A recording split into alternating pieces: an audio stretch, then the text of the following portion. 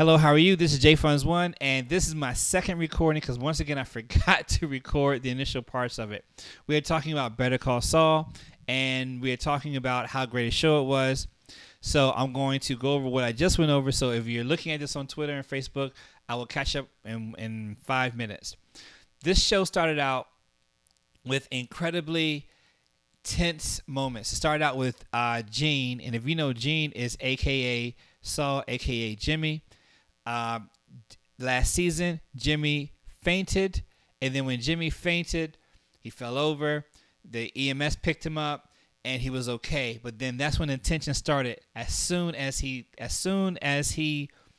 was trying to leave, the person inputting the information, I guess for billing purposes or for insurance, his ID for some reason wasn't coming up. As you know, he has a second ID because he is on the lam, running from the law because of his involvement with Walter White and the killing of 2 DEA officers and the involvement in a drug criminal empire.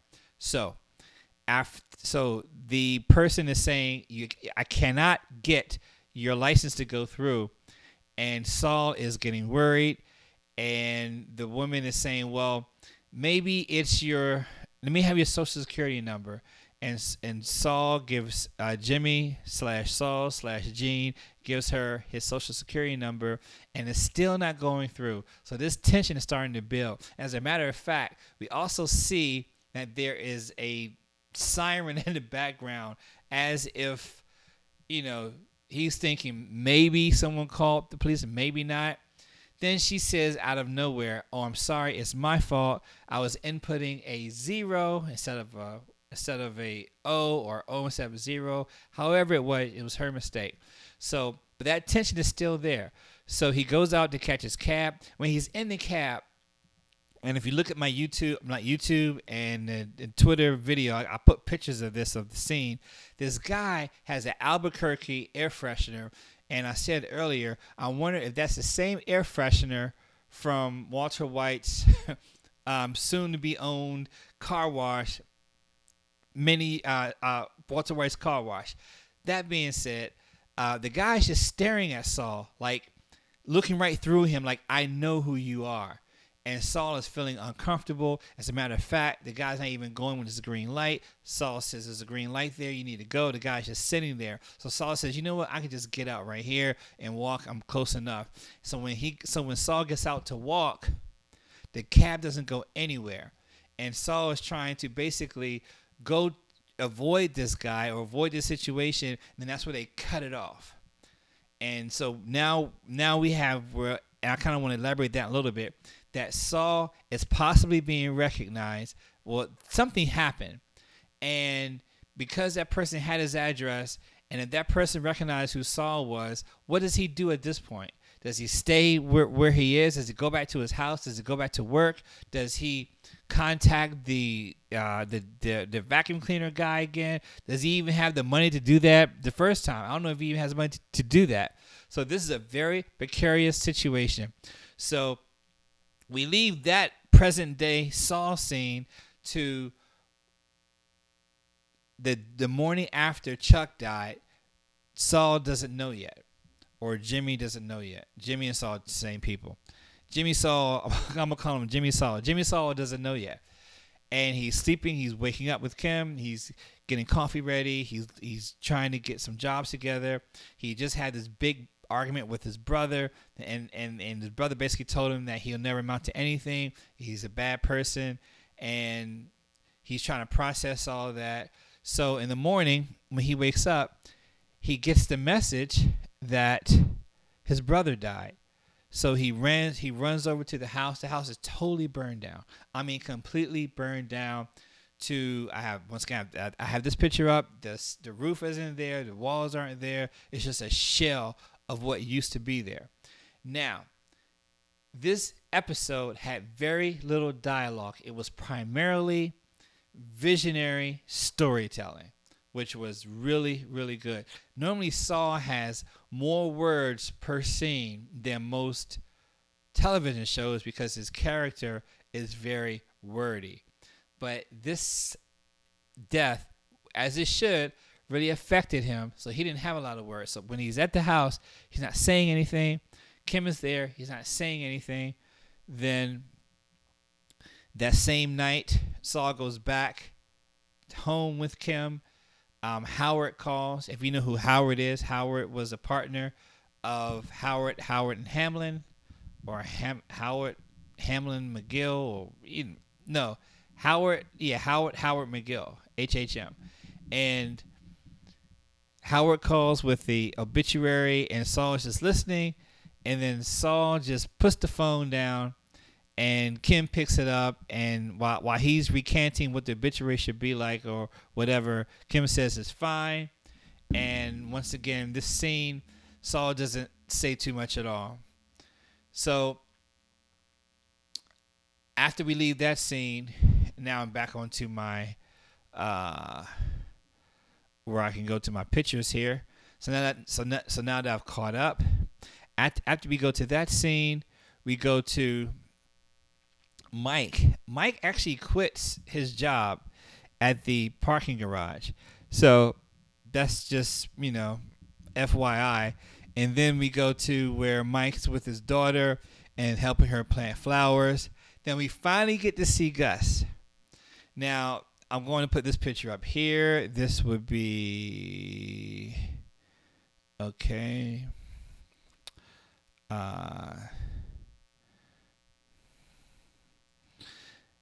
Gus suspects something from Nacho, and we know that. Let's see. 10. Gus has his look. I just put the picture up. Gus has his look of Nacho that I know something went awry with this situation, but Gus is playing it cool. Nacho still has the pills in his pocket. What are the pills, you might say? Salamanca had a heart attack, and Nacho and he had nitrogen pills that he takes whenever he gets a heart attack. But Nacho switched the pills out so that when he got a heart attack or got these chest pains, the pills would be ineffective. Why did Nacho do that? Was because Salamanca was trying to utilize his father's Nacho's father's business for a drug front, and he knew that his father wouldn't put up with it, and it would be a clash. And Tio Salamanca would probably kill his father. So he was trying to keep Salamanca away from his family, and the only way he could do that was by trying to kill him. And this is what he did. So Gus then calls, the guy's name is escaping me, but the middle guy, to have a meeting with Nacho and Nacho's compadre. And the reason why is that Salamanca has a huge system up and running. So they have to keep their system in place. Who's going to take Salamanca's place while he's in the hospital? So they have to get all that straight. So when Gus tells Nacho, we have to talk to you tonight. Follow, you drive. We go together. Nacho still has the pills in his pocket. He can't get rid of them yet. So he goes to the meeting. When he goes to the meeting, they basically tell him that he says Salamanca keeps his house together. These guys are competent. They can run his business and continue going until he gets out of the hospital, or until he gets better, or until they have a better alternative. Then when Nacho begins to leave, he doesn't know that he's being followed by the same guy that Gus ended up killing in the Breaking Bad. But that being said, he's being followed, and Nacho throws the pills into the lake, and because he stopped off, and when he did that, let's see, when he did that, he was someone saw what he did, so Gus kind of knows that there's something that Nacho did, and he will probably put it together. Also, what Gus said during the meeting was that someone's going to try to come after the Salamancas, and that's going to bring war, and the war is going to bring the DEA. So I don't think Gus is too happy with Nacho trying to remove Salamanca, because that's going to invite too much heat.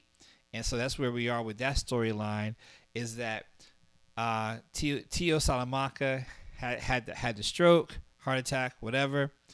Gus isn't happy with it, and Nacho is now taking over his business of operations, but he's being followed by Gus to see what's happening. So this storyline is okay, I guess. We all kind of wanted to see it, but it doesn't have the weight, I don't believe, of the Jimmy storyline and the fallout from Chuck dying. So we go back to, let's see. We go back to, and for some reason, and the Mike. Okay, let's talk about Mike Ehrmantraut. Mike Ehrmantraut, for some reason, after he retired, he sees that he's a security consultant for Magdarin, the company that famously supplies Los Polos parent companies is this international company that does all these things and is basically where they get the way to ship their drugs all over the world in the Breaking Bad series. Okay? In the Breaking Bad series. So, the reason that company is important is because that's where the hub for everything is.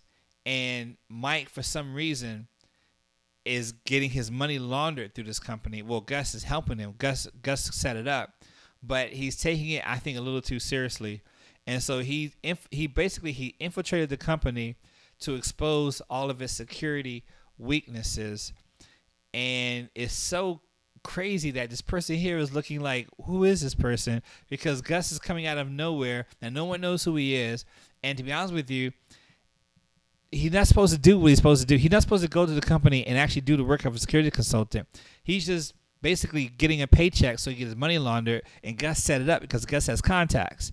But Mike takes it a little too seriously, and this storyline has less weight than the Tuca Gus / Nacho storyline. So they put this in there. I like seeing it, but I don't know how effective it was in bringing the story forward.